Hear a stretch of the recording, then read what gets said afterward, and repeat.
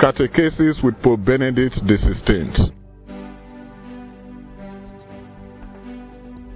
The Reasonableness of Faith in God. Papa Benedict's Catechesis on the 21st of November 2012. Dear brothers and sisters, we are advancing in this year of faith, carrying in our hearts the hope of rediscovering how much joy there is in believing, and of finding again the enthusiasm of communicating to all the truths of faith. These truths are not a simple message about God, particular information about Him. Instead, they express the event of the encounter of God with men, a salvific and liberating encounter, which realizes the deepest aspirations of man, his desire for peace, for fraternity, for love. Faith leads us to discover that the encounter with God enhances, perfects, and elevates that which is true, good, and beautiful in man. Thus it happens that, while God reveals Himself and lets Himself be known, man comes to learn who God is, and in knowing Him, discovers his very self, his own origin, his own destiny, the grandeur and dignity of human life. Faith permits an authentic knowledge about God, which involves the whole human person. It is a knowing, that is, a knowledge that gives flavour to life, a new taste to existence, a joyful way of being in the world. Faith is expressed in the gift of oneself for others, in fraternity that makes solidarity, capable of loving, defeating the loneliness that makes us sad. This knowledge of God through faith is thus not only intellectual, but vital. It is the knowledge of God, love, thanks to His own love. The love of God then makes one see, opens one's eyes, allowing one to know the whole of reality, beyond the narrow perspectives of individualism and subjectivism, which disorientate consciences. The knowledge of God is thus an experience of faith, and implies at the same time an intellectual and moral pathway. Touched in our deepest selves by the presence of Jesus' Spirit in us, we overcome the horizons of our egoisms and open ourselves to the true values of existence. Today, in this catechesis, I would like to focus on the reasonableness of faith in God.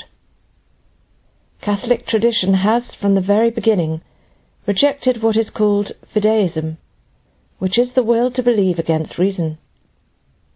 Credo quia absurdum, I believe because it is absurd, is not a formula that interprets the Catholic faith. Indeed, God is not absurd, rather He is mystery. Mystery, in turn, is not irrational, but the superabundance of meaning, of significance, of truth. If, looking at the mystery, reason sees darkness, it is not because in the mystery there is no light, but rather because there is too much of it. Just as when a man's eyes are turned directly towards the sun to look at it, they see only shadows. But who would say that the sun is not bright? On the contrary, it is the source of light. Faith allows us to look at the sun, God, because it is the welcoming of His revelation in history, and, so to speak, it truly receives all the brightness of the mystery of God, in recognizing the great miracle. God has approached man, and has offered Himself to man's knowledge, exceeding to the creaturely limits of man's reason. At the same time, God, through His grace, illuminates reason, opens it to new, immeasurable, and infinite horizons. This is why faith constitutes a stimulus always to seek, never to stop, and never to slacken in the inexhaustible discovery of truth and reality. The prejudice of certain modern thinkers, according to whom human reason would be blocked by the dogmas of faith, is false. It is exactly the opposite which is true, as the great masters of Catholic tradition have demonstrated. St. Augustine, before his conversion, sought the truth with so much restlessness, through all the available philosophies, finding them all unsatisfactory. His strenuous rational search was for him a significant pedagogy in view of the encounter with the truth of Christ. When he says, "Understand so as to believe, and believe so as to understand," it is as if he were recounting his own experience of life. In front of divine revelation, the intellect and faith are not strangers or antagonists, but are both conditions for understanding the meaning, for receiving the authentic message, for approaching the threshold of the mystery. St. Augustine, together with so many other Christian thinkers, is witness to a faith which is exercised with reason, which thinks and invites one to think. Following in his wake, St. Anselm says in his Proslogion that Catholic faith is fides quaerens intellectum, where the search of the intelligence is an interior act to believing. It will be, above all, St. Thomas Aquinas, strong in this tradition, who will confront the reason of philosophers, showing how much new fruitful rational vitality comes to human thought from the grafting of the principles and truths of Christian faith. The Catholic faith is thus reasonable and also nourishes our trust in human reason. The First Vatican Council, in the dogmatic constitution Dei Filius, affirmed that reason is by measure able to know with certainty the existence of God through the way of creation, whereas it is only to faith that belongs the possibility of knowing easily, with absolute certainty and without error, the truths concerning God, in the light of grace. Furthermore, the knowledge of faith is not against right reason. Blessed Pope John Paul II, in his encyclical Fides et Ratio, summarized it thus: "Man's reason is neither annulled nor debased by assenting to the contents of faith. These are, in any case, reached by a free and informed choice. In the irresistible desire for truth, only a harmonious rapport between faith and reason is the right path that leads to God and to the full realization of oneself."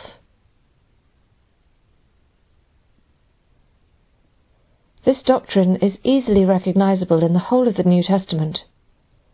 St. Paul, writing to the Christians of Corinth, maintains, as we have heard, "While the Jews ask for signs and the Greeks seek wisdom, we instead announce Christ crucified, scandal for the Jews and folly to the Gentiles.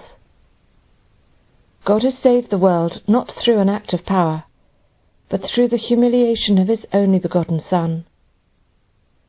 According to human parameters, the unusual modality used by God clashes with the demands of Greek wisdom. Nevertheless, the cross of Christ has its own logic, which St. Paul calls ho logos tous stauro, the word of the cross. Here the term logos means both word and reason, and if it alludes to the word, it is because it expresses verbally that which reason elaborates. Thus Paul sees in the cross not an irrational event, but a salvific fact which possesses its own reasonableness, recognizable in the light of faith. At the same time, he has such confidence in human reason that he is astonished at the fact that many, while seeing the works accomplished by God, persist in not believing in him. In his letter to the Romans he says, "Since the creation of the world, men with their intelligence can see, through the works of God, that which is invisible, his eternal power and his divinity." Hence St. Peter also exhorts the Christians of the diaspora to adore in your hearts the Lord Christ, always ready to give a defence to anyone who asks you for the reason for the hope that is in you. In a climate of persecution and of strong need to witness to the faith, believers are asked to justify, through motivations based on their adhesion to the word of the gospel, to give reason for our hope. The virtuous rapport between science and faith is also founded upon these premises concerning the fruitful link between understanding and believing. Scientific research leads to the knowledge of always new truths about man and the cosmos. We see this. The true good of humanity, accessible in faith, opens the horizon in which its pathway of discovery must move. Therefore, for example, research placed at the service of life and aimed at eradicating diseases should be encouraged.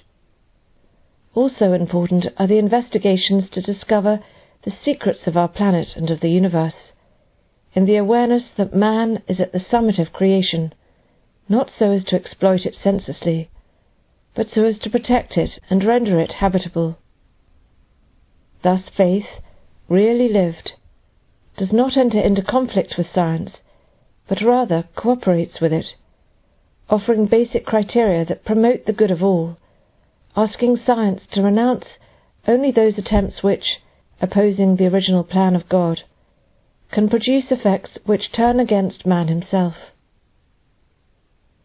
It is equally for this that it is reasonable to believe.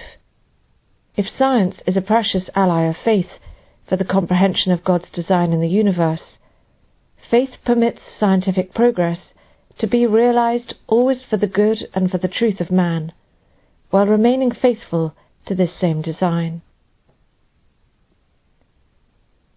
That is why it is decisive for man to open himself to faith, and to know God and his project of salvation in Jesus Christ.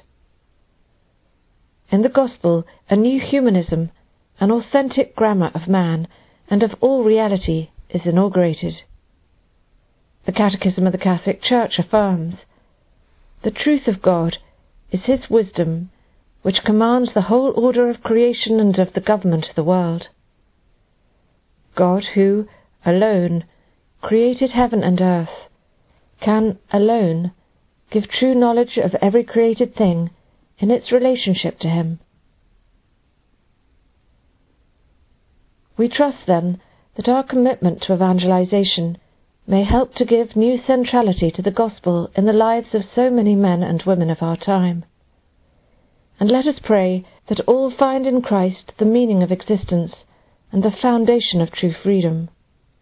Without God, man loses his very self. The testimonies of those who have preceded us and have dedicated their lives to the Gospel confirm it forever. It is reasonable to believe. It is our existence that is at stake. It is worth spending ourselves for Christ. He alone satisfies the desires of truth and of goodness rooted in the soul of every man. Now, in the time that passes, and in the endless day of blessed eternity.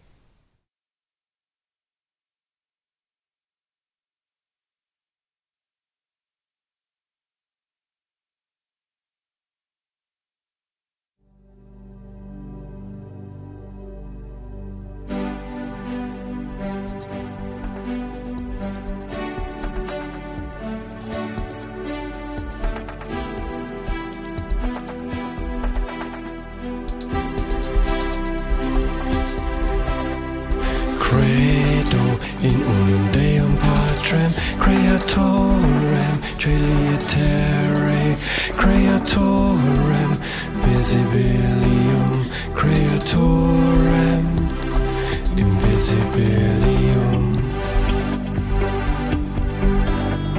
Credo in unum Iesum Christum, Dominum Filium Dei, natum ex Patre, Deum ex Deo, natum ex Patre, lumen ex lumine.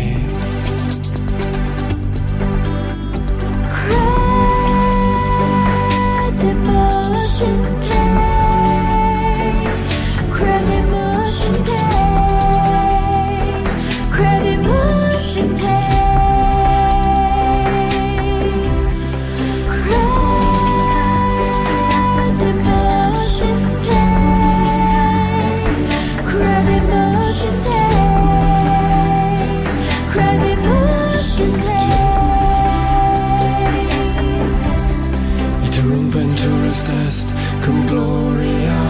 iterum venturus est iudicare, iterum venturus est cum gloria cuius regni non erit finis.